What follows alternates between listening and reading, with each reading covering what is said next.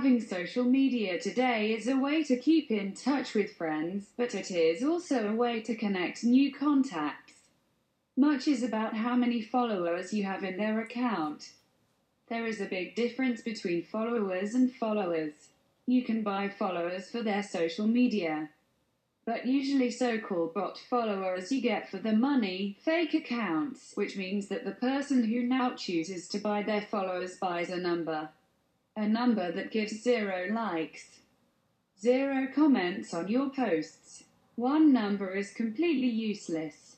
Build your social media followers slowly and with a well-thought-out strategy. Provide guidelines on what kind of followers you want and create images, content, hashtags after that. I myself have chosen to follow brands on Instagram and Twitter because I am interested in it, both in terms of the layout of the logo and the history of different brands.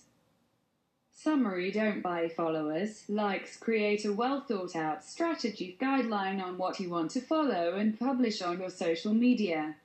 Do not overdo it. Don't publish too many posts per day. Increase the number of followers in a smart way. Think outside the frames. Learn more about personal branding at Gillenstorm Design's website.